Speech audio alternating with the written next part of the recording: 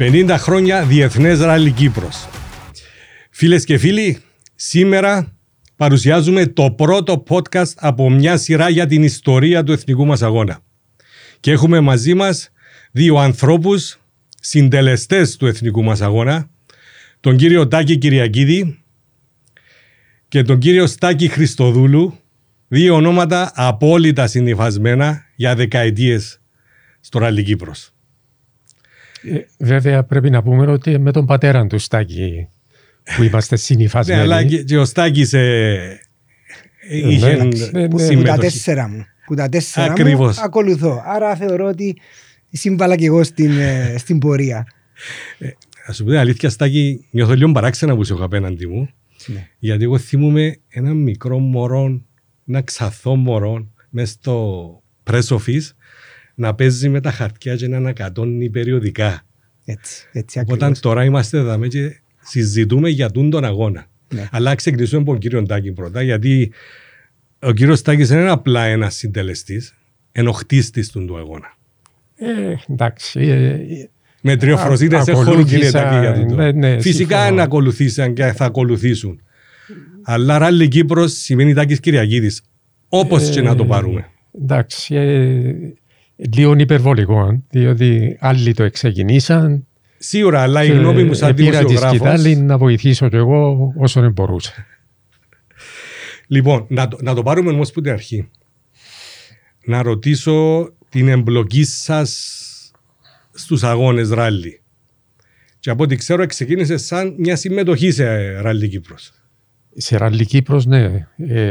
Ως Ράλλυ είχα ξεκινήσει προηγουμένως, έκανα μάρσαλινγκ σε κάποιους τοπικούς αγώνες.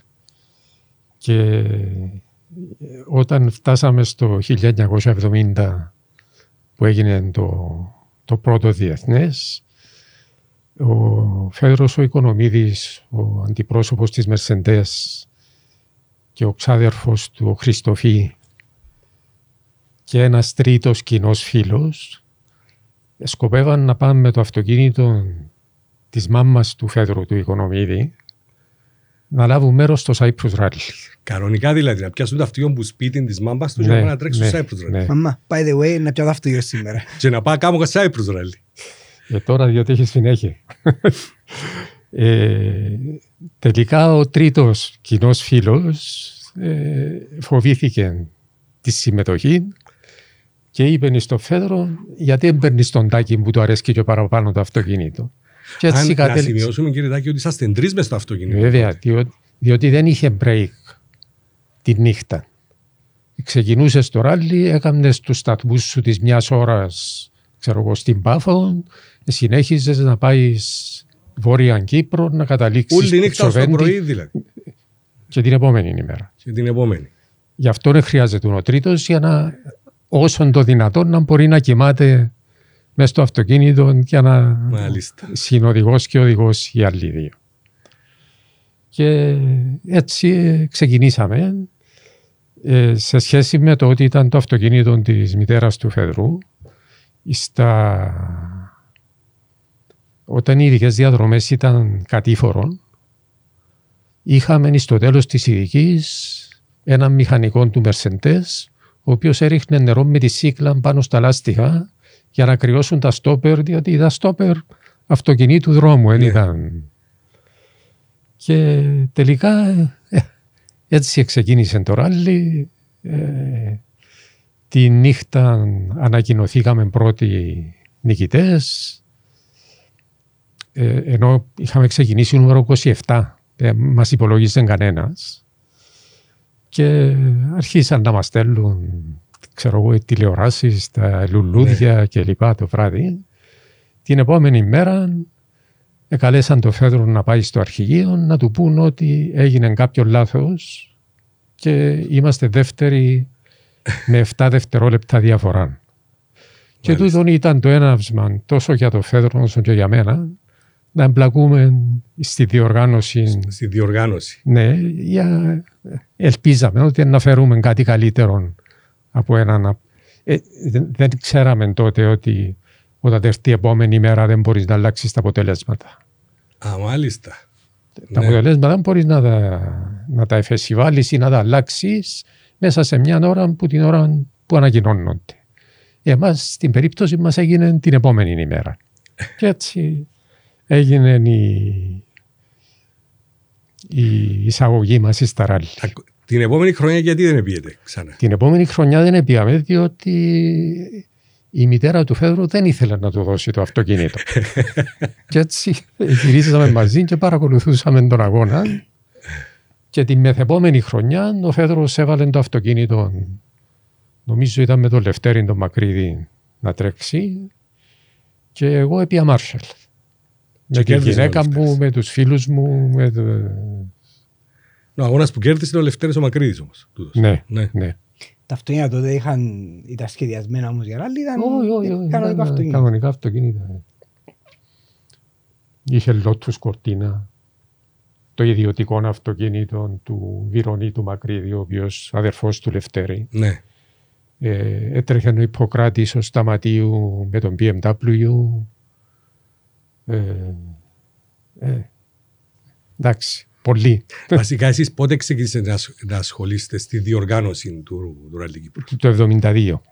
Μαζί με το Μάρσαλινγκ είχα και κάποια εμπλοκή στη διοργάνωση, και από το 1973 και μετά κανονικά στην Οργανωτική Επιτροπή κλπ. Τώρα, για να παντρέψουμε την παρουσία σας. Δυστυχώς το Τόνι τον χάσαμε πριν μερικούς μήνες. Σωστά.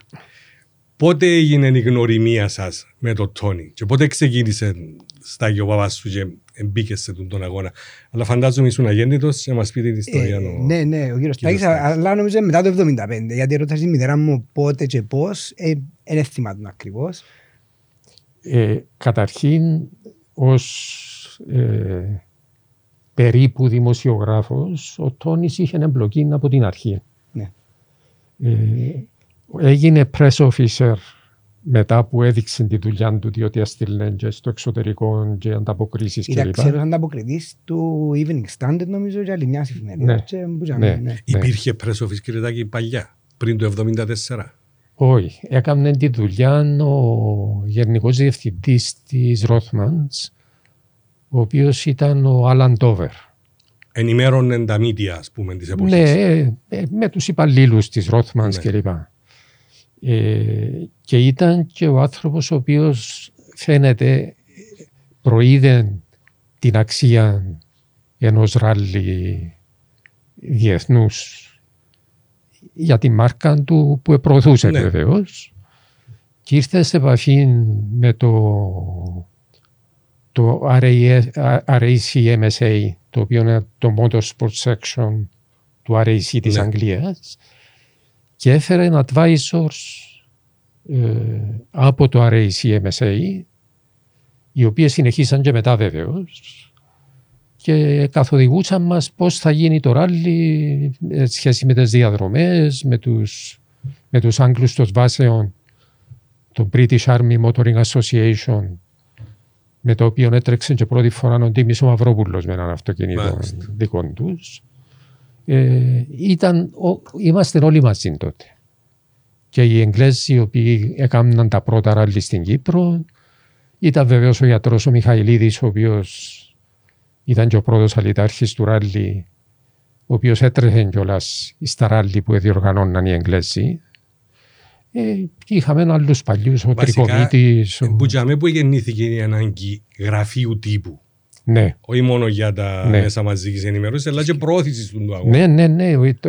Το κυριότερο σημείο ήταν, για μας τουλάχιστον, για τη Rothmans ήταν εντάξει, η προώθηση κυρίως στην Κύπρο.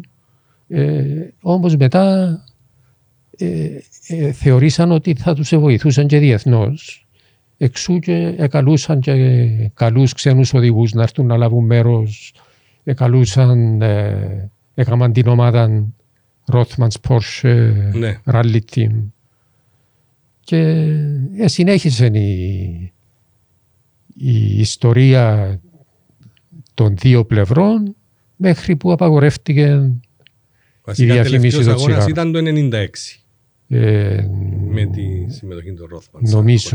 Νομίζω. Ναι. Και για μένα βλέπαμε τα μαγικά που έκαμε ο Τόνης ο Χριστοδούλου με την ομάδα του, ρε Στάκη. Γιατί είναι πράγματα τα οποία κάθεσαι και σκέφτεσαι μετά από τόσα χρόνια και λες τους άνθρωπους ήταν πολλά μπροστά. Γίνεται να έκαναν τέτοια πράγματα το 80, το 85, το 90. Ναι. Κοίταξε, όπως είπε ο κύριος Στάκης, ήταν διπλός ο ρόλος. Ήταν ναι μεν η προβολή, γιατί και τότε δεν ήταν υποχρεωτικό το καλεντάρι για όλες τις ομάδες. Άρα έπρεπε να προσεγγίσεις είτε οδηγούς είτε ομάδες. Και να προσελκύσεις. Ναι, ακριβώς. Ναι. Και να τις προσελκύσεις μέσω προβολής της χώρας ή να δείξεις γιατί να έρθεις στην Κύπρο. Και είχαμε και φήμη όταν ήταν δύσκολος αγώνας λόγω του δρόμου μας, έπρεπε να βρούμε μια άλλη τύχη. Και σε κάποια φάση ονομάζεται και The Holiday Rally. Γιατί λέμε φέρτε την οικογένειά σας, μην μείνεις μόνο εσύ και η ομάδα σου. Και τούτο φαντάζομαι ήταν ένα επικοινωνιακό όπλο τόνιτον το πράγμα. Έτσι ήταν να γίνει το Holiday Rally. Ναι, πολλοί από τις ομάδες γενικά ταξίδευαν πάρα πολλές εβδομάδες το χρόνο. Άρα ήταν ιδανικό αγκίστρι, να σου το πούμε, να τους πεις φέρτε την οικογένεια σου. Να κάνεις και τις διακοπές σου στην Κύπρο που είναι τόσο όμορφη. Και να λάβεις μέρος και στο δύσκολο μας αγώνα, αλλά να περάσεις και πολλά ωραία. Μπορεί να με θέλει πολύ νου για να το σκεφτείς που λαλούμε, αλλά να το κάνεις όμως και να έχεις και επιτυχία, σημαίνει ότι κάτι έγινε του σωστό τότε. Μιλούμε και για μια εποχή πριν τα social media. Άρα έπρεπε να καλέσεις δημοσιογράφους off-season πριν το ράλι, 6 μήνες πριν το ράλι, να τους γυρίσεις στην Κύπρο να τη δουν, με συνεργασία με τον Κώτη, τους διάφορους παράγοντες, με ξενοδοχεία, με τη Cyprus Airways τότε, να τους φέρεις, να τους ταΐσεις, να περάσουν ωραία. Οι δημοσιογράφοι, να τους κάνεις και κάνα γύρω με το αυτοκίνητο του ράλι, έρχονταν και κάποιοι local οδηγοί, και μετά να πάνε να γράψουν τις εντυπώσεις τους. Και όντως το πράγμα νομίζω βοηθήσε πάρα πολλά. Ειδικά τα χρόνια πριν να μπούμε στο παγκόσμιο, που δεν ήταν υποχρεωτικό να έρθουν κάποιοι οδηγοί μέσα στο καλεντάρι. Μα και πολλά, και όχι μόνο πριν να μπούμε στο παγκόσμιο που μπήκαμε το 2000. Αν αναλογιστείς ότι τα πράγματα γίνονταν τη δεκαετία του 80 στα εκεί. Ναι. Φαντάσου πόσα πρόσφερε στον τόπο τούτος ο αγώνας. Πάρα πολύ. Δηλαδή σε εποχές ακρίες, όχι τώρα που τα social media τα πάντα μέσα σε έναν τηλέφωνο, σε εποχές που μας έξερε κανένας, περιμέναμε μια εφημερίδα και έναν περιοδικό τον μήνα να δούμε κάτι. Ναι, φαντάσου πόσα πρόσφερε τόσα χρόνια ο αγώνας στον τόπο, θα πω στον μηχανοκίνητο αθλητισμό ή οτιδήποτε, στον τόπο μας. Ναι. Και τα χρόνια, ειδικά μετά το 1974, που όλοι ξέρουμε ότι δεν ήταν. Όντως πρόσφερε πάρα πολλά. Θυμάμαι και πολλές φορές επεννάμε στις εκθέσεις. Ζητούσαμε άδεια από τον ΚΟΤ, πάλι μέσω της οργάνωσης, για να έχουμε ίσως και εμείς μια παρουσία στα περίπτερα στις διάφορες εκθέσεις τουρισμού που υπήρχα, γιατί πάλι έβρισκες και tour operators για να φέρεις και κόσμο να δει. Ήταν πολλά elements που συνεισφέραν στο να γίνει το πράγμα. Ή αναγνώριση μέσω της FIA, να πάει σε ξένους αγώνες.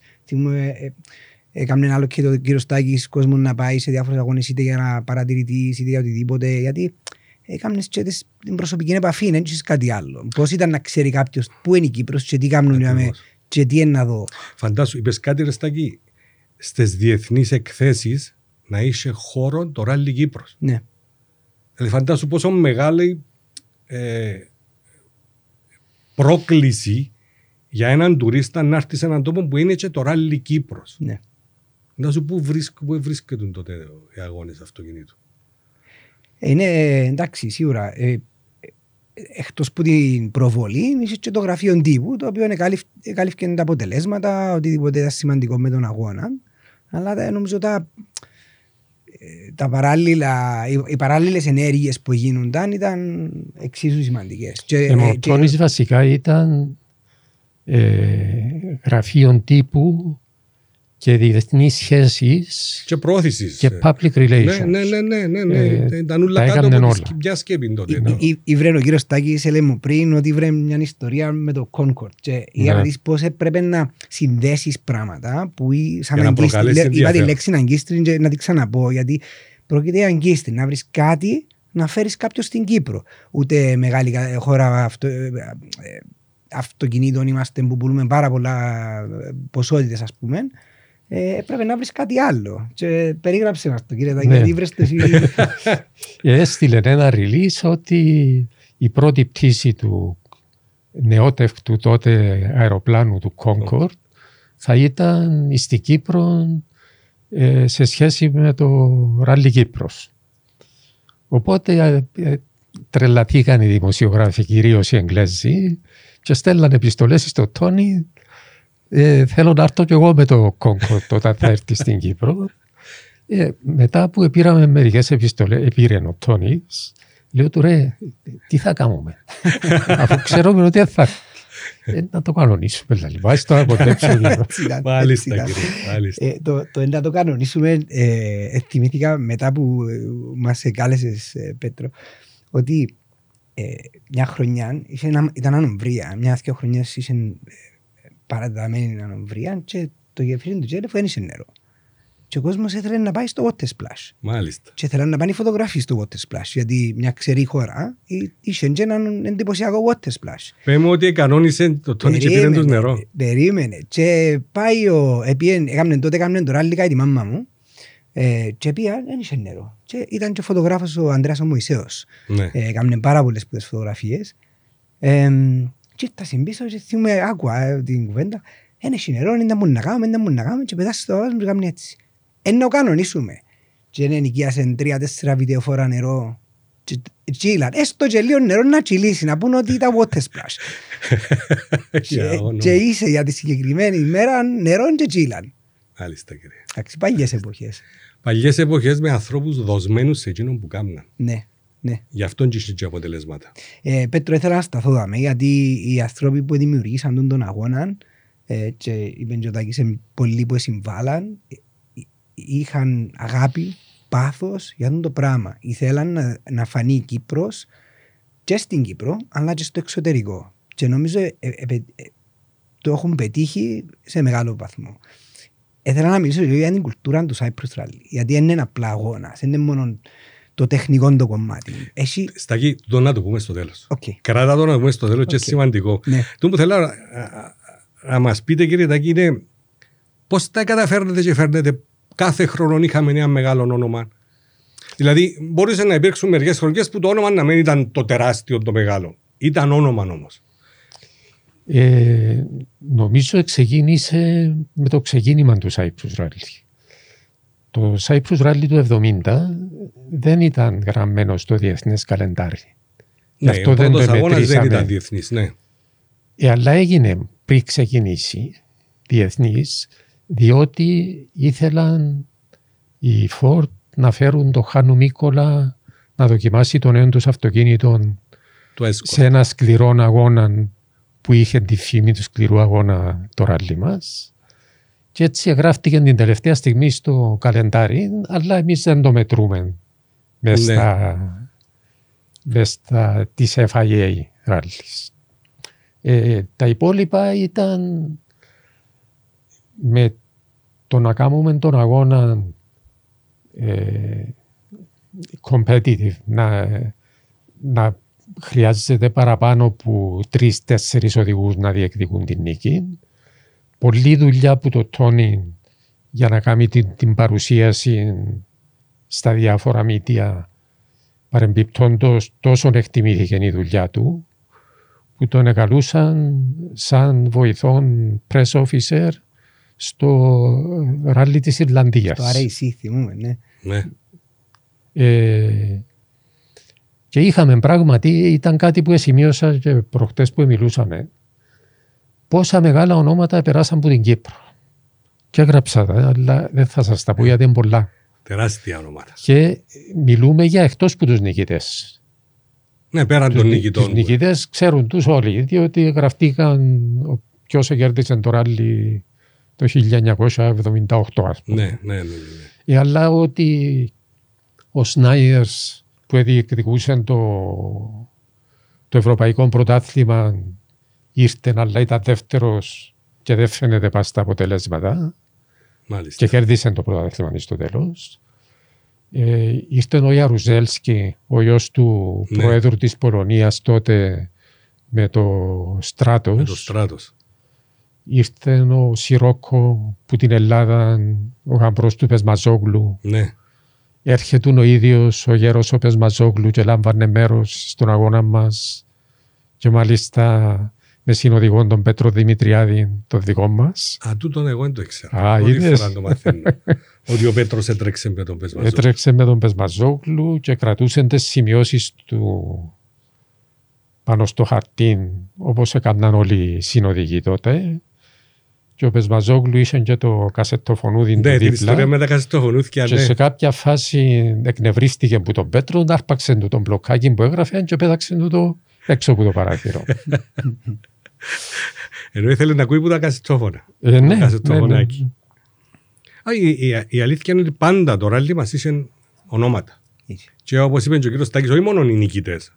Και πιο πίσω είχε πολλά άλλα ονόματα. Αλλά κύριε Τάκη, πέτε μας λίγο για το χαρακτήρα του. Σκληρό ράλι, ας πούμε. Το σκληρό ράλι που ήταν διστάμενες οι απόψεις. Για να σας πω μια προσωπική μου εμπειρία, θα έρθω λίγο πιο πρόσφατα στον καιρό του WRC. Υπήρχε μια δημοσίευση στο Autosport που έλεγε ο Μάλκομ Βίλσον της Ford, σπάζουμε ένα λάστιχο και στοιχίζει μας τόσες χιλιάδες και πολλά σκληρών. Και ενώ εγώ μιλούσα με τον Άντριου Κάουαν της Mitsubishi, λέει, όχι λέει, τούτος είναι ο χαρακτήρας του ράλι, για εμείς μαθαίνουμε που το πράγμα και εξελισσούμε τα αυτοκίνητα μας και τις στρατηγικές μας. Δηλαδή υπήρχαν τα στρατόπεδα για το ράλι μας. Ειδικά ο Μάλκομ Βίλσον αδίκησε μας τη χρονιά που έκαμε τη δήλωση. Θα επανέλθω. Όμως, το ότι το ράλι ήταν σκληρό ήταν διότι προσπαθούσαμε από τον πρώτο αγώνα να μιμηθούμε το Ακρόπολης, το οποίο είχε τη φήμη του σκληρού ράλι και αφού ήταν το Ακρόπολης που θαυμάζαμε όλοι, έπρεπε και το δικό μας να είναι το ίδιο. Και συνεχίστηκε τούτο για μια σειρά χρόνια που πρέπει να σας πω ότι το πρώτο ράλι και μερικά από τα επόμενα δεν ήταν μόνο οι ειδικές διαδρομές. Τα road sections, τα κομμάτια που ενώναν τις ειδικές διαδρομές με το επόμενο control που ξεκινούσε η επόμενη ειδική, ήταν ακόμα πιο σφιχτά. Και ενώ στις ειδικές διαδρομές έχανες δευτερόλεπτα, στα road sections έχανες λεπτά. Και ήταν ακόμα ένας λόγος που θεωρήθηκε σκληρό το ράλι. Μετά αλλάξαν τα δεδομένα ότι... Έρκεψαν τα θέματα ασφάλειας πλέον. Ναι. Στην περίπτωση του Μάλκομ Βίλσον, εγώ συμφωνώ με το Κάουαν βεβαίως. Ναι. Έστω και μετά που τα έκαναμε πιο soft. Ναι, όχι τόσο, ναι. Αλλά ο Μάλκομ Βίλσον εκείνη τη χρονιά κάτι έσπασε έναν άξονα και μπήκε θυμωμένος μες στο press office και κρατούσε έναν κομμάτι και είπε, ξέρετε πόσες χιλιάδες μου εστίχησαν τούτον το κομμάτι λόγω της αγριάδας του ραλί. Και ενοχλήθηκα πράγματι που τούτον που έκαμε. Την επόμενη χρονιά... Όταν έτρεξε ο Μάλκομ Βίλσον με το escort. Όχι, όταν ήταν manager. Όταν ήταν manager επί WRC. Όχι, πριν. Ναι. Την επόμενη χρονιά ήμουν παρατηρητής στο ράλι Ακρόπολης. Και εφηλέψαμε το μεταξύ με τους διάφορους team managers κλπ. Και έμενα στο ίδιο ξενοδοχείο με τη Ford. Ξεχάνω το όνομα του τώρα ποιος ήταν ο διευθυντής του, ο logistics κλπ. Ήβρα τον έξω από το ξενοδοχείο μετά που κερδίσαν το ράλι. Λέω του συγχαρητήρια, τρομερή δουλειά, πολύ καλό. Τάκης λέει μου, do you know how much this cost us? Ήταν να του πω ρε κουμπάρε, πριν 6 μήνες επήραζες σε το κόστος, τώρα... Μάλιστα. Αυτά. Για και μείναμε στα ονόματα και στον τσιν των καιρών, ας πούμε. Ποιον είναι το ράλι που σας δυσκόλεψε σαν διοργανωτής? Δηλαδή και σαν αγώνας, αλλά και σαν περιστατικά, κάτι που όντως ήταν αδιέξοδο και έπρεπε να βρείτε λύση. Σοβαρό όμως για τον αγώνα. Προσωπικά ενόχλησε με το ράλι του 1996 που έγινε εκείνο το δυστύχημα και σκοτώθηκε μια θεατής. Πριν πάτε σε οτιδήποτε, να μείνουμε λίγο μπας τούτο. Ήταν η τελευταία χρονιά των Rothmans. Είχε σημασία τόσο ο αγώνας του τη χρονιά. Εκτός το ήταν τελευταία χρονιά των Rothmans. Είχαμε στην Κύπρο και ο Μαξ Μόσλι, τον πρόεδρο της FIA. Και είχαμε και το θανατηφόρο τις πρώτες ειδικές του αγώνα, την πρώτη Παρασκευή τη νύχτα. Πώς αντέδρασε ο ίδιος Τώρα θέλω να το κάνω σαν συνέντευξη να σας δώσω πράγματα, αλλά ο Μόσλι εννοείς. Πες μας και για τον Μόσλι, κύριε Τάκη. Το Μόσλι, με τον οποίο αποκτήσαμε μια φιλία εξού και ήρθε στο ράλι μας το 1996, διότι είμαστε από εκείνους που τον υποστήριξαν για την προεδρία της FIA το 1991. Και πάντα έλεγε, είχαμε έναν κοινό φίλο, τον Derek Ledger, τον αλητάρχη της Ιορδανίας, ο οποίος και λόγω Middle East μπήκε και στο World Council μετά που εκλέγηκε ο Μόσλι και έλεγε του πάντα θέλω να βοηθήσουμε και τον στην εξέλιξη του αγώνα. Οπότε ο Derek Ledger αγωνοδίκης στο ράλι, ο Μόσλι επισκέπτης, πήραμε τον, είδαν διάφορους υπουργούς κλπ. Αλλά την ώρα που εξελίχθηκε η υπόθεση με το accident, ήταν στο δωμάτιο του και κοιμάτου. Έπιασα τον Τέρεκ, λέω το έτσι και έτσι. Πρέπει να του το πούμε. Να τον αφήσουμε να κοιμάται ο άνθρωπος και να με ξέρει τι έγινε. Τηλεφώνησε του αγγλική ψυχραιμία. Λέει, ράλι λέει του, συμβαίνουν και τούτα. Δεν μπορεί να κάνετε. Το ράλι πρέπει να συνεχίσει. Παρόλο που κάτσαμε μέχρι τα ξημερώματα να λύσουμε τις διαφορές μας και λοιπά, πώς θα πάει το ράλι και πού θα γίνει η επόμενη δική και λοιπά. Καταφέραμε την επόμενη ημέρα και ξεκινήσαμε κανονικά τον αγώνα, αλλά έμεινε μου έτσι. Ναι. Πρωτόγνωρο πράγμα. Λοιπόν, σε πιο ευχάριστα θέματα. Ναι. Αλλά εντάξει, όλοι ξέρουμε, οι αγώνες αυτοκινήτου είναι επικίνδυνοι. Δυστυχώς. Υπάρχουν και αυτά. Άλλα περιστατικά που σας δυσκολέψαν, ας πούμε. Εκτός που το 96. Που την ανομβρία που ένιξε νερό μες στον τζέλεφο. Πράγματι. Είχαμε και την χρονιά που το έκαναμε Μάρτιν. Ένα που τα ράλια. Χιονίζε νομίζω. Γέμωσε ο τζέλεφος και δεν μπορούσαν να περάσουν τα αυτοκίνητα. Το αντίθετο. Οπότε στείλαμε ρημουλκόν που την άλλη πλευρά του ποταμού. Αν έμενε κανένας μέσα. Να τον ευκάλλει την ώρα. Ναι. Και νομίζω η μάμα σου ήταν, η Νίκη Χριστοδούλου ήταν συνοδηγός στο Zero Car. Στο Zero Car με τον Δημήτρη. Ναι. Έχω φωτογραφίες, ήμουν για μέ. Ναι. Και έμειναν μες στον ποταμό. Έμειναν μες στον ποταμό, αλλά δεν χρειάστηκε να στραβήσουν. Ξεκίνησαν το Σουμπαρό. Ναι, αλλά μείναν μες στη λάσπη μετά από το. Τούτο δεν το ξέρω. Και σπρώξαν τους. Ήμουν στον τηλεφώνικο που έμειναν, αλλά μετά ξεκινήσαν, προχωρήσαν. Εγώ όσα θέματα πάντα πιο minor προβλήματα πάντα διαχειρίζονταν λόγω της δομής και του structure που υπήρχε στον αγώνα. Τώρα, το άλλο ατυχές των ράλι στην Κύπρο ήταν το accident του Μέρτα. Ναι, το 1977. Ναι.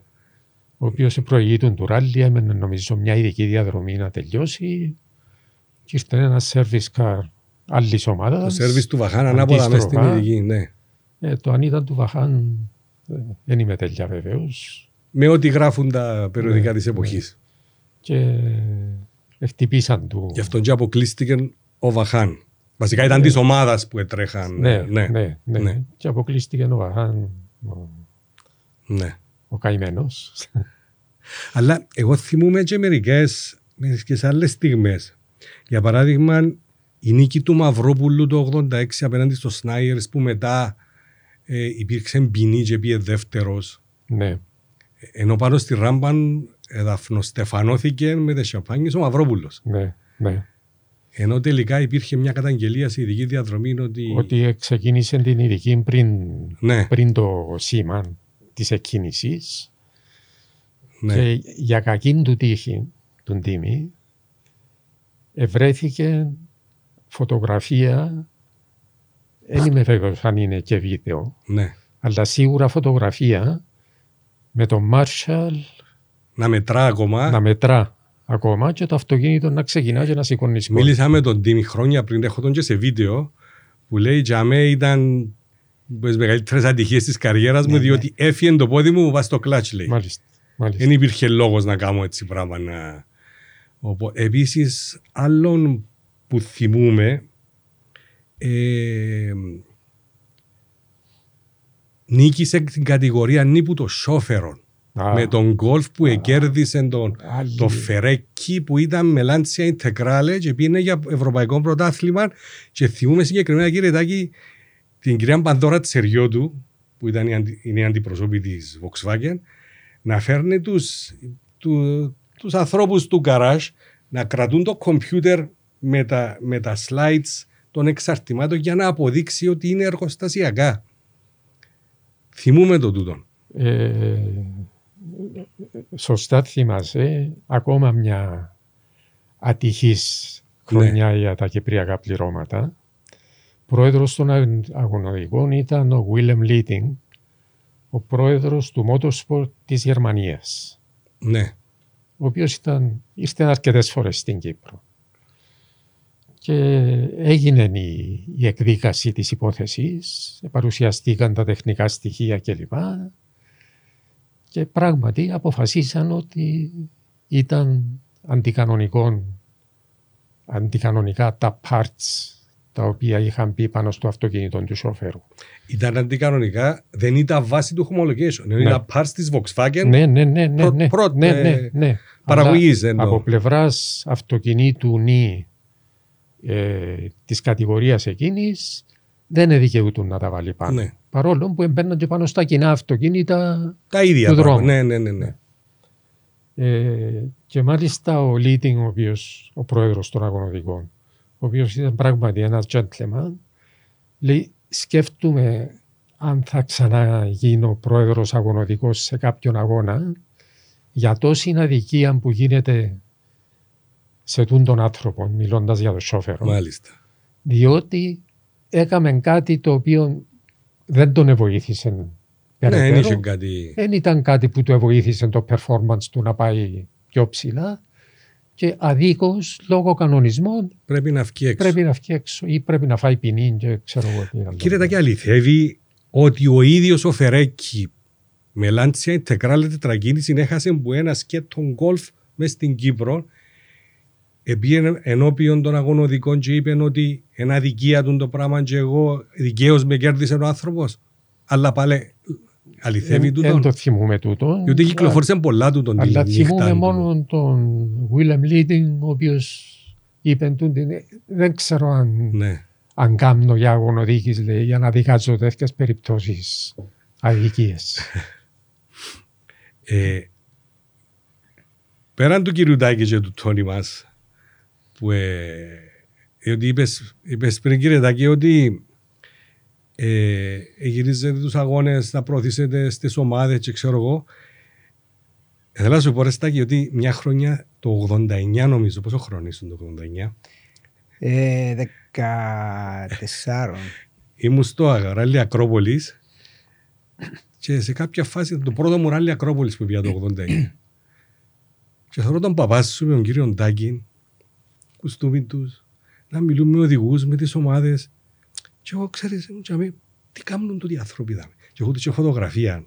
Ναι. Πρέπει να την εύρουμε. Τι κάνουν, να την εύρουμε. Τι κάνουν τούτοι οι άνθρωποι τώρα στο service park. Εγώ ήμουν φωτογράφος, δημοσιογράφος. Και όμως τα αποτελέσματα θεωρούμε ήταν μπροστά μας. Θέλω να πάμε σε κάτι άλλο. Είπες το όνομα Μίκη Χριστοδούλου. Ναι. Η μαμά σου. Εντάξει, η Μίκη πάντα δίπλα από το Τόνιν, Ναι. αλλά η Μίκη έπιασε και τη μόνη πολλά χρόνια. Συνοδηγός. Ναι. Ήταν το πρώτο γυναικείο πλήρωμα που τέλειωσε το Ράλλυ Κύπρος. Ανδροκρατουμένο σπορ στις αρχές, δεν ξέρω δεκαετία του 70, αλλά δεκαετία του 80 είχε ξεκινήσει. Μαζί με την Νίτσα. Όχι, ήταν πρώτα με τη Ρόζη. Με τη Ρόζη ήταν πρώτα, ναι. Και μετά από κάποια χρόνια σταμάτησε η Ρόζη. Ασχοληθήκε περισσότερο με δημοσιογραφία. Και πήγε με την Νίτσα, νομίζω ότι η Νίτσα, η γυναίκα του Κύπρου. Ναι. Και λέει, μια ημέρα νομίζω, ξέρεις και τι χαρακτήρες ήταν κόρη, να πάμε ράλι. Και νομίζω ήταν με τον Τρικομίτη ή νομίζω ήταν με Σουτζιή την πρώτη φορά και μετά πήγαιναν με το Λάτα Σαμάρα. Αλλά δεν ήταν μόνο μια φορά με Σουτζιή, ήταν αρκετές φορές. Ήταν αρκετές φορές με Σουτζιή. Θυμούμαι ακριβώς νούμερα και ρώτησα και η μαμά μου, θυμούμαι λαλί μου, ξέρεις, μεγάλωσε πλέον. Αλλά δεν θυμάμαι πόσες φορές είχαν τρέξει. Αλλά ήταν το πρώτο γυναικείο πλήρωμα που τερμάτισε Ράλλυ Κύπρος. Ναι, και είχα δοκιμάσει και αρκετά ξένα πλήρωματα μετά από κάποια φάση, αλλά ήταν τόσο δύσκολο το ράλι και τόσο απαιτητικό που δεν τερματίζαν. Τώρα πέμα και είναι ιστορία που σχόλασες στο σχολείο και βρες το Σουζούκι το αγωνιστικό έξω από το σπίτι σου. Ήταν καλές εποχές, ήταν πολλά χωράφια Λευκοσία ακόμα. Σχόλασα με τον παρέα μου το σχολείο, πήγαμε περπατητή σπίτι και θεωρούμε έξω από το σπίτι αυτό είναι του Ράλλυ. Και λέμε, κοιτάξαμε στο άλλο, είπαμε, είναι η ευκαιρία της ζωής μας. Εν είχε κανένα σπίτι, αν τα κρυφτιά μας τραβές της κουζίνας, πιάμε το αυτό του Ράλλυ και πίσω από το Δία ήταν όλο χωράφια παλιά. Και πήγαμε και κάναμε το χωράφι, οργώσαμε το, κυριολεκτικά. Και ήταν απίθανη μέρα, ευκεί μια ιαγιά έξω και άρχισε φώναζε, φοητήκαμε πάρα πολλά. Και είπαμε να μας καβανκύλουμε, δεν μπορούμε να κάνουμε. Κατάλαβε κανένας τίποτε. Όχι. Ράντισαμε το αυτό με το νερό, μετά ποτίσαμε το βασικά για να φύγουν τα χώματα. Αλλά ήταν που έγινε στις φάσεις, τότε έτσι βάνς και να φορτώσεις το αυτό να το πάρεις. Είσαι στο σπίτι σου και περνές το στο start. Πώς ήταν στα κοινά να ζεις μες σε ένα σπίτι και οι γονείς σου να είναι οι γονείς που είναι με το τι έκαναν. Ή η μάμα έτρεχε ή στη διοργάνωση του Ράλλυ Κύπρος. Μετά που σταμάτησε, βοηθούσε πολύ με το Rally Guide. Τον WRC ήταν πολλά αυστηρές οι προδιαγραφές. Να πάμε στο WRC, το επόμενο που να πάμε. Πώς ήταν να μεγαλώνεις εσύ και οι αδερφοί σου μες στον το περιβάλλον. Ξεκίνησα πριν να λέω για την κουλτούρα και να ξέρω, μπορεί να το τελειώσει το podcast με τον, αλλά όλοι όσοι είχαν εμπλακεί με το ράλι έφερναν τα παιδιά τους σε κάποια φάση, αφού ήταν τόσο πολλές ώρες εκτός σπιτιού, έφερναν τους στο αρχηγείο ή έφερναν τους στο κτίριο το γωνιακό κυρετάκι του AH του ΟΦΑ. Στο κτίριο του Action πριν τον αγώνα να ετοιμάζουν τα τσέντες, να βάλουν τα πακέτα με τα τσέντες. Μουν και εγώ ένας που γίνουν. Πάντα ήταν family affair. Δηλαδή πιέναμε όλοι σε κάποια φάση. Actually μια φωτογραφία που έχω με τον παπά μου και την αδερφή μου, είμαι εγώ στους ώμους του παπά μου, η αδερφή μου μπροστά μου και ο παπάς μου και θεωρούσαμε την εκκίνηση έξω από τον ΟΦΑ τέτοια στις αρχές πριν να πάει στην πλατεία Ελευθερία. Όχι πλατεία Ελευθερία, έξω από το μουσείο. Λοιπόν, και το highlight του ράλι για μας, είμαστε 5-6 χρονών, ήταν να πάει, είχε μια σκάλα με μια κουμπαστή στρογγυλή και ήταν διπλή, ήταν μια πλευρά και μια από την άλλη. Και βάλαμε κούρσες, όλα τα κοπελούθια και οι γονείς μας μέσα στο αρχηγείο να κάνουν συνεδρίαση για το ράλι. Μάλιστα. Και μετά το highlight του ράλι ήταν να πάει να φάεις κλαπ σαντουίτς στο Λίδρα, το ξενοδοχείο. Γιατί μετά που μπήκε στο Ευρωπαϊκό, το αρχηγείο είχε μεταφερθεί στο Λίδρα. Και όλα τα κοπελούθια παίζανε στον κήπο, μες στα γήπεδα του τέννις, ξέρω εγώ, και οι υπόλοιποι έκαναν ράλι και εμείς έκαναμε παρέα. Και η κουλτούρα ήταν τόσο δυνατή, Πέτρο, που μπορεί να μην έβλεπες κάποιον για ένα χρόνο μετά, αλλά μόλις είσαι ράλι, είναι 10 μέρες και εβδομάδες πριν που βρέθηκαν οι γονείς μας τσάμε, είμαστε όλοι καλύτεροι φίλοι. Και εντάξει, ύστερα ανεβήκε και το στάτους του ράλι, ήταν cool να ραλείς. Είμαι στο ράλι, είμαι Marshall, είμαι στο Park Fermé. Οπότε για εμάς τους νεαρούς τότε δημοσιογράφους, ναι. να έχεις το αυτοκόλλητο, πας στο αυτοκίνητο, το τρίγωνο, ναι. να φορείς το λάνιαρτ πάνω σου. Ή το γυλαίκο μετά που είναι WRC. Σαν φωτογράφος. Αμάν, ήταν... Ναι. Είχε δημιουργηθεί μια πολύ, πολύ δυνατή οικογένεια. Δηλαδή η οικογένεια του Ράλλυ. Και βρίσκεσαι και κόσμο μετά κάτω και λες σου είσαι που το Ράλλυ, ναι, είμαι που το Ράλλυ, ξέρεις, να μας βάλεις μέσα. Δηλαδή ακόμα και στο παλιό το γάσιπι έφτασα, θυμούμουν αρκετά σταρτ και φινίσκαμε. Ήταν μεγάλο highlight. Σίγουρα θυμάσαι τον Μπάφαμ το 1984 που ξεκίνησε από τη μια άκρη του γάσιπι και ευκάλεν το... Θυμούμαι το. Θυμάσαι το 1984? Ναι, ήμουν 9 χρονών. Ναι. Θυμούμαι το. Μπήκε μέσα και όλοι πέλανε ο κόσμος. Είναι πανικός, σωστήκαν οι κερκίδες του παλιού του γασιπί. Ναι, θυμούμαι το. Απίθανη και... Ξέρεις πώς ήρθε ο Μπάφαμ στην Κύπρο? Άλλη ιστορία τούτη. Ναι. Θέλαν να δοκιμάσουν έναν ευρωπαϊκό ράλι, αλλά είπαν τους, δεν και σαν τούτα που θωρείτε εδώ μέσα στην Αμερική. Στην Ευρώπη είναι σκληρά τα ράλι και είπαν πού να πάμε, είπαν τους το Cyprus ράλι είναι καλή επιλογή.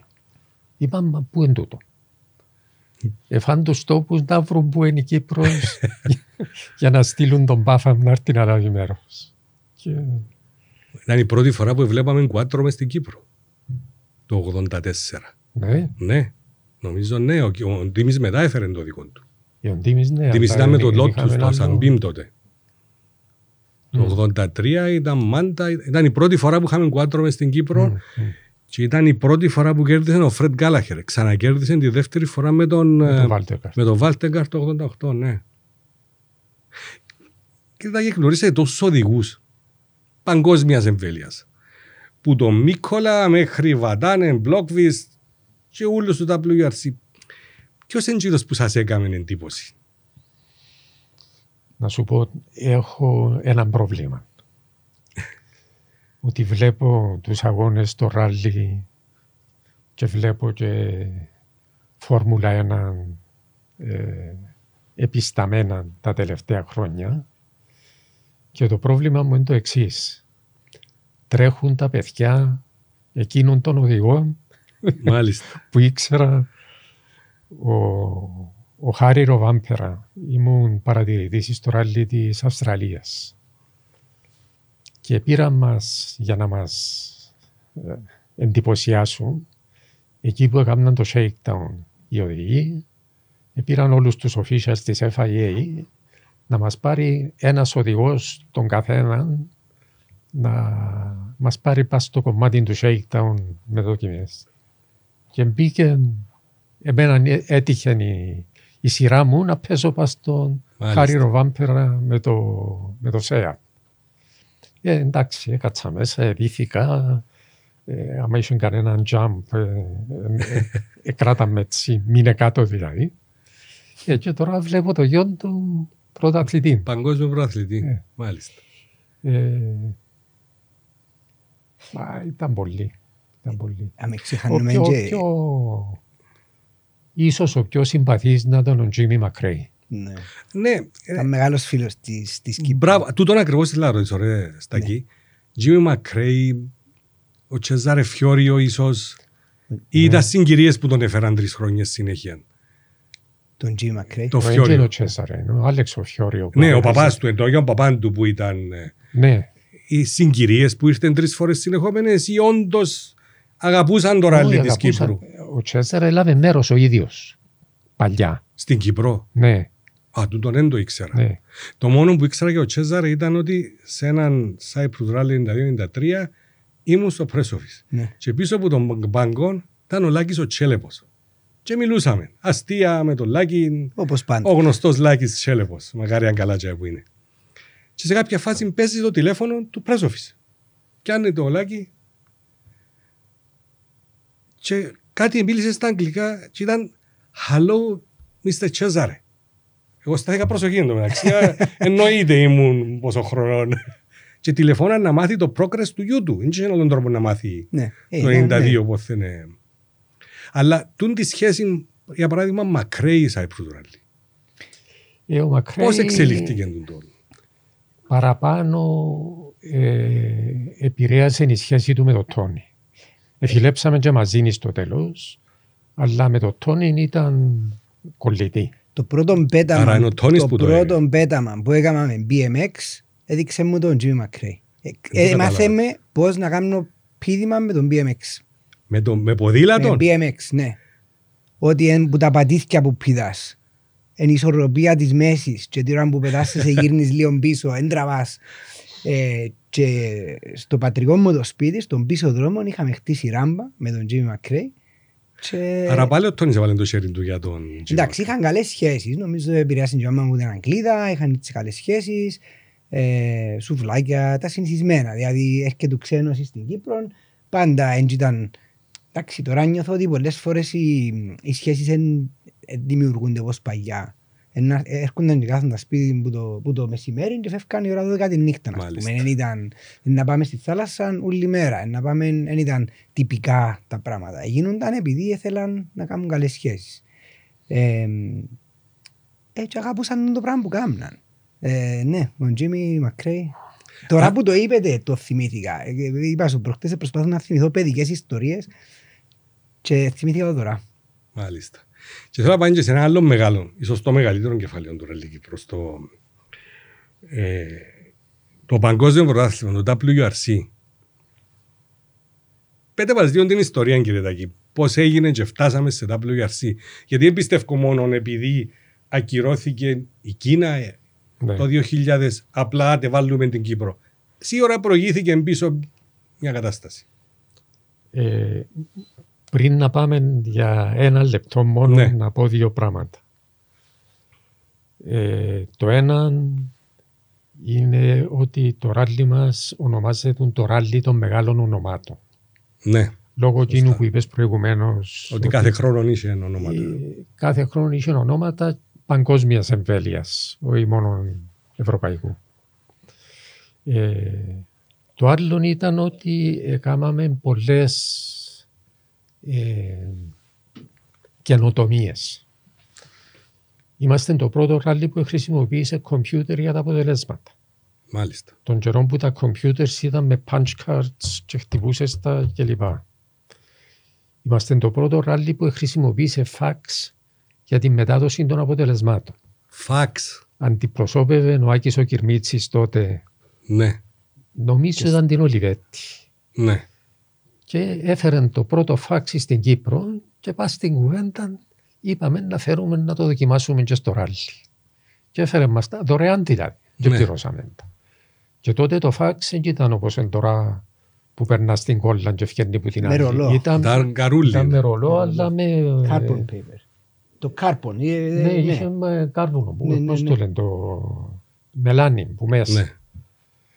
Και είμαστε το πρώτο ράλι το οποίο χρησιμοποίησε, τούτον ήταν τυχαίο, δεν ξέρω.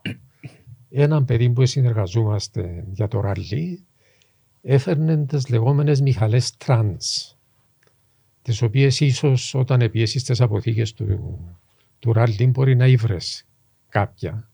Ήταν μια μηχανή τόση με πλήκτρο που επερνούσαν τα credit cards, τα πρώτα credit cards που υπήρχαν. Και έβαλε τον τεχνικό του και μεταποίησε μας την μηχανή τούτη, αντί να γράφει λίρες, έγραφε χρόνους. Χρόνους. Και οι οδηγοί είχαν, ο καθένας είχε την κάρτα του, πάνω στην οποία γράφαμε του έδωσε ο Πέτρος Σουτζιής ο οδηγός κλπ. Ναι. Το αυτοκίνητο τάδε. Έφτανε στο time control, περνούσε την κάρτα που μέσα στο trans machine και πήγαινε παρακάτω να ξεκινήσει την ειδική διαδρομή και στο τέλος της ειδικής πάλι είχαμε trans, αλλά βεβαίως και δεν μπορούσε να περάσει την κάρτα και πιάνναμε την φωτοκύτταρο. Και μεταδίδαν τα αποτελέσματα στο αρχηγείο, όπως κάνουμε τώρα που περνά το credit card σου και ειδοποιεί την τράπεζα σου ότι εξόδεψες 5.000. Και το πράγμα ήταν πατέντα δική σας, του Κύπρου. Ναι. Έβαλε τον άνθρωπο του και έκαμε αυτόν το... Πέτρο, εγώ νομίζω ότι ένα podcast πρέπει να το αφιερώσεις και στην τεχνολογία. Γιατί από την αρχή του ράλι ως τώρα αλλάξαν τόσο πολλά τα δεδομένα. Ακριβώς. Ερώτησες πριν τι έκαναμε εμείς στο ράλι που έχανονταν οι γονείς μας για 10 μέρες. Ας πούμε τα αποτελέσματα. Πρέπει να πάει κάποιος που το press office, να πάει στο αρχηγείο, με το τέλος του 80, αρχές του 90. Κύριε Τάκη, ευκαιρία τα αποτελέσματα. Κύριε Τάκη, ευκαιρία τα αποτελέσματα. Ή ξέρω εγώ, πρέπει κάποιος να πιένει και να έρχεται συνέχεια για να πιάνει αποτελέσματα, να κάνουμε φωτοκόπια. Ήταν πολλά διαφορετικά τα πράγματα. Ακόμα και αρχές της δεκαετίας του 80 και τέλη της δεκαετίας του 70. Πώς ενημερώνεται ο κόσμος.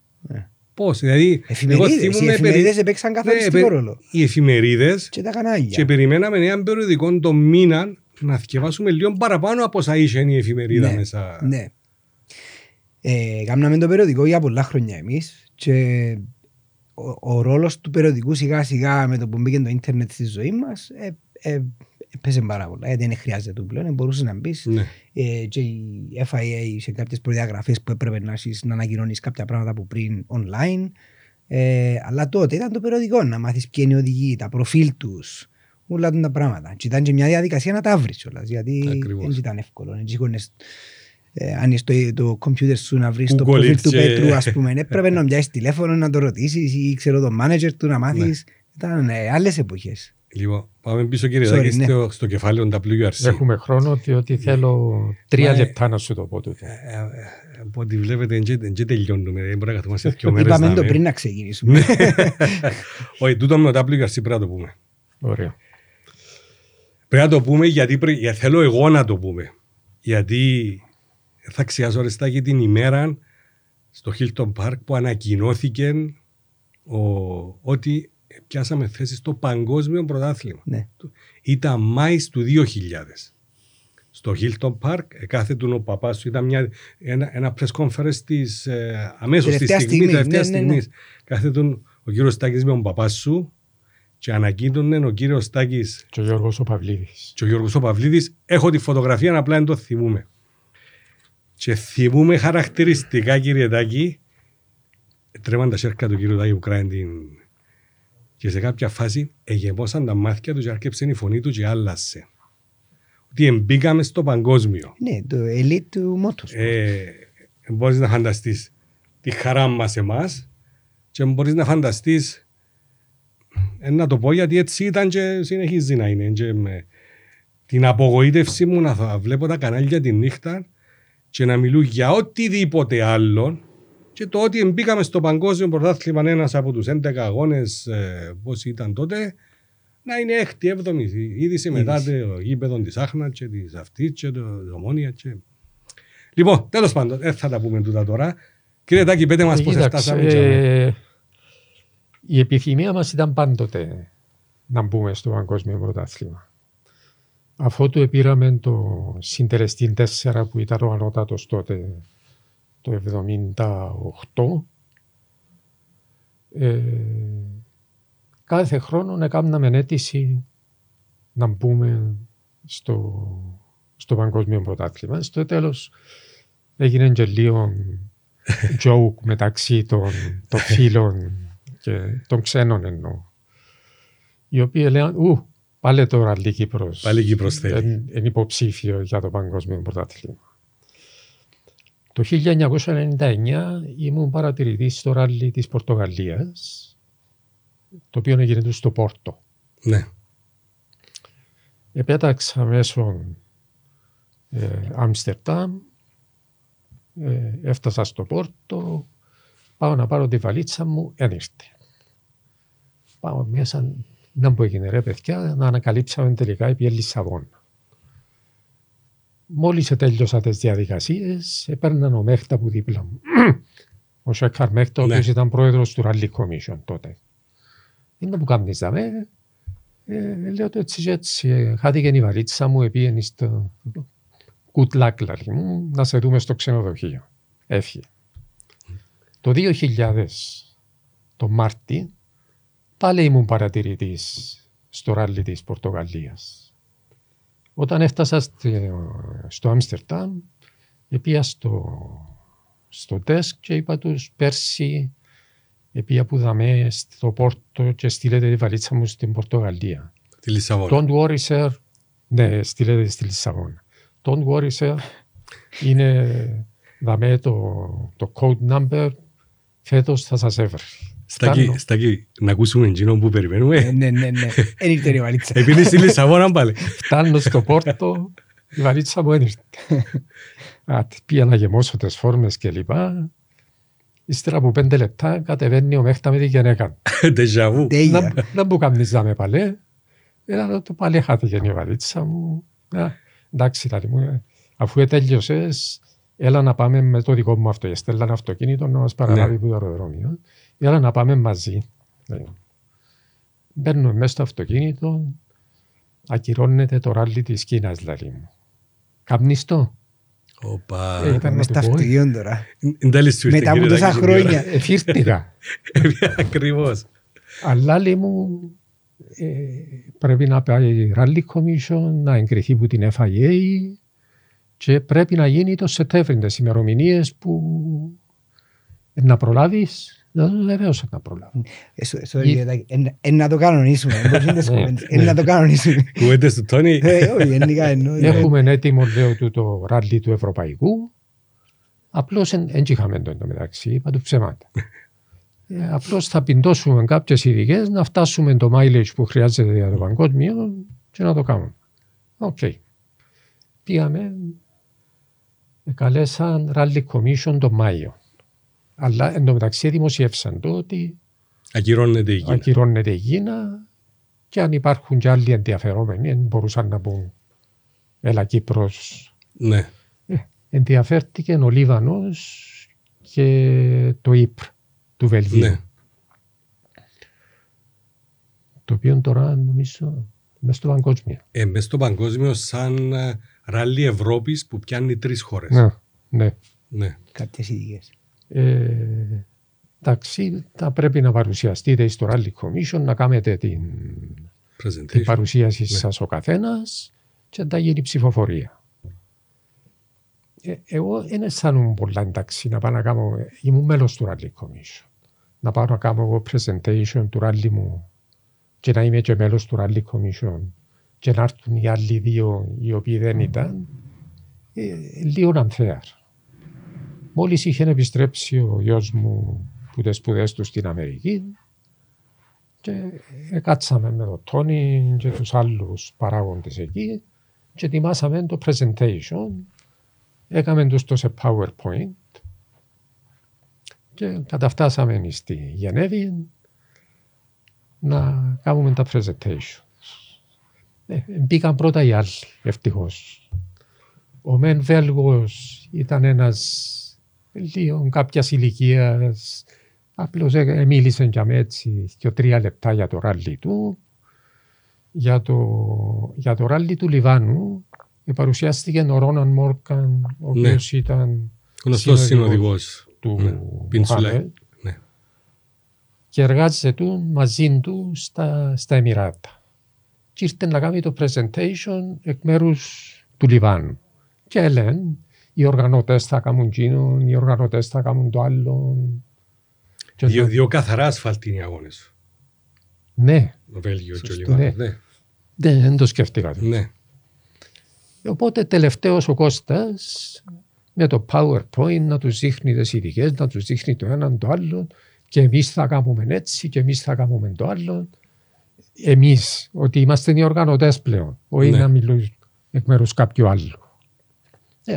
Έγινε η παρουσίαση, διώξαν τους υπόλοιπους. Κάθεται δίπλα μου ο Γερμανός ο εκπρόσωπος, ο Chris Memel, ο οποίος ήρθε και πολλές φορές στην Κύπρο.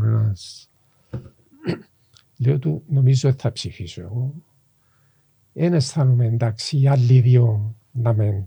Δηλαδή, μου άκου να δεις, όταν ο Αντενάουερ έγινε Chancellor στην Γερμανία, ευκήγε με μία ψήφο διαφορά. Και ήταν η δική του λαλή. Τολμάς να με ψηφίσεις, όχι λάθος. Τελικά έπιαμε 17-6. 17 υπέρ μας, 6 που δεν μας ψηφίσαν, αλλά δεν ξέρω αν ψηφίσαν άλλο. Μάλιστα. Νομίζω ξέρω ποιοι ήταν οι 3. Οι άλλοι 3 ήταν οι manufacturers. Αν το θέλαν οι manufacturers. Οι manufacturers ήρθαν μετά το ράλι και είπαν μου εμείς ψηφίσαμε εναντίον. Αλλά δεν έχουμε τίποτε με το Ράλλυ Κύπρος, απλώς θα είναι ακριβώς προορισμός για μας. Ναι. Είναι ένα θέμα χρημάτων. Και προτιμούμε να μην γίνει καθόλου ράλι, παρά να γίνει έναν. Δεν έχουμε τίποτε με το ράλι, σας επαναλαμβάνω. Έδειξα κατανόηση, εντάξει, ο καθένας με τα συμφέροντα του. Και έτσι ήρθε το παγκόσμιο στην Κύπρο. Μετά έπιανε στο World Council της FIA, που και ο Μόσλι, ο πρόεδρος της FIA τότε, ήθελε να μας προωθήσει, και με τη συνδρομή του Μέχτα και μια επιστολή που έστειλε τότε ο Υπουργός Συγκοινωνιών, που τους έλεγε η κυβέρνηση μου θα βοηθήσει το ράλι με κάθε τρόπο, και εκθίαζε τέλος πάντων τις προσπάθειες, το οποίο διανέμαν, έβαλαν πάνω στο τραπέζι ενώπιον όλων των μελών του Rally Commission και βοήθησε ότι είχαμε και κυβερνητική υποστήριξη. Και αυτό ήταν. Μεγάλη κουβέντα. Αυτό ήταν. Και μετά είναι χαμός. Ελάτε όλοι να βοηθήσετε. Που το Μάιο να κάνεις ράλι το Σεπτέμβριο. Εμείς στο Λονδίνο, τότε είχα τελειώσει σπουδές μου, δούλευκα στο Λονδίνο και πέσαν τηλεφώνημα, ελάτε 3-4 άτομα, ας πούμε. Μα οι προδιαγραφές ήταν άλλον επίπεδο. Πέτρο, θυμώ ότι θυκευάζαν τις προδιαγραφές για και εβδομάδες για να δουν τι πρέπει να γίνει. Και rally guides, κομματογραφιών τύπου, κάθε πόσο πρέπει να έχεις πρίζαν. Τουλάχιστον για το γραφείο τύπου ήταν τεράστιο manual. Πώς έκανες διαπίστευση. Παλιά η διαπίστευση έγινε. Εντάξει, υπογραφές, αλλά μιλούμε έπρεπε να πιάσεις προσωπικά στοιχεία, να πιάσεις την κάλυψη. Οι ταχύτητες του ίντερνετ έπρεπε να ήταν συγκεκριμένες ταχύτητες. Ήταν πολλά βαρετό. Αλλά καταφέρατε να την επεξέλθετε, δεν υπήρχε. Ναι. Και καλά, δηλαδή επειδή ο κύριος Στάκης πάντα στις συναντήσεις εξήγαν και τι έγινε επικοινωνούσαν πάρα πολλά. Καθόμαστε όλοι σε έναν τεράστιο τραπέζι και ο καθένας είχε τη σειρά του να πει τι ήταν να κάνει και επικοινωνούσατε κύριε Τάκη όμως και ξέραμε ας πούμε το πράγμα στους κατασκευαστές, ξέραμε το στο δεύτερο ράλι. Σημαντικό γιατί you had to keep them happy. Έθελαν καλό service park, δεν έθελαν πέτρες, δεν έθελαν γύρω, δεν έθελαν το άλλο. Μετά σε κάποια φάση κρεταρίσκε τους δρόμους για να φύγουν οι πέτρες. Δηλαδή έγινε πάρα πολλή δουλειά. Το πρώτο στον τελευταίο σύμβαλε στην επιτυχία του ράλι. Ναι, και για να γίνει 8 χρόνια.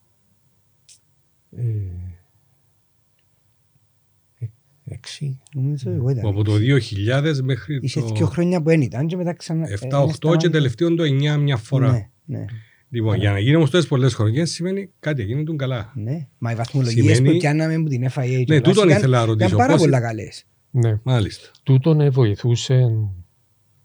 βοήθησε και στο ότι είχα τα reports των άλλων, διότι τα reports όλων των ράλι διανέμονταν στο Rally Commission.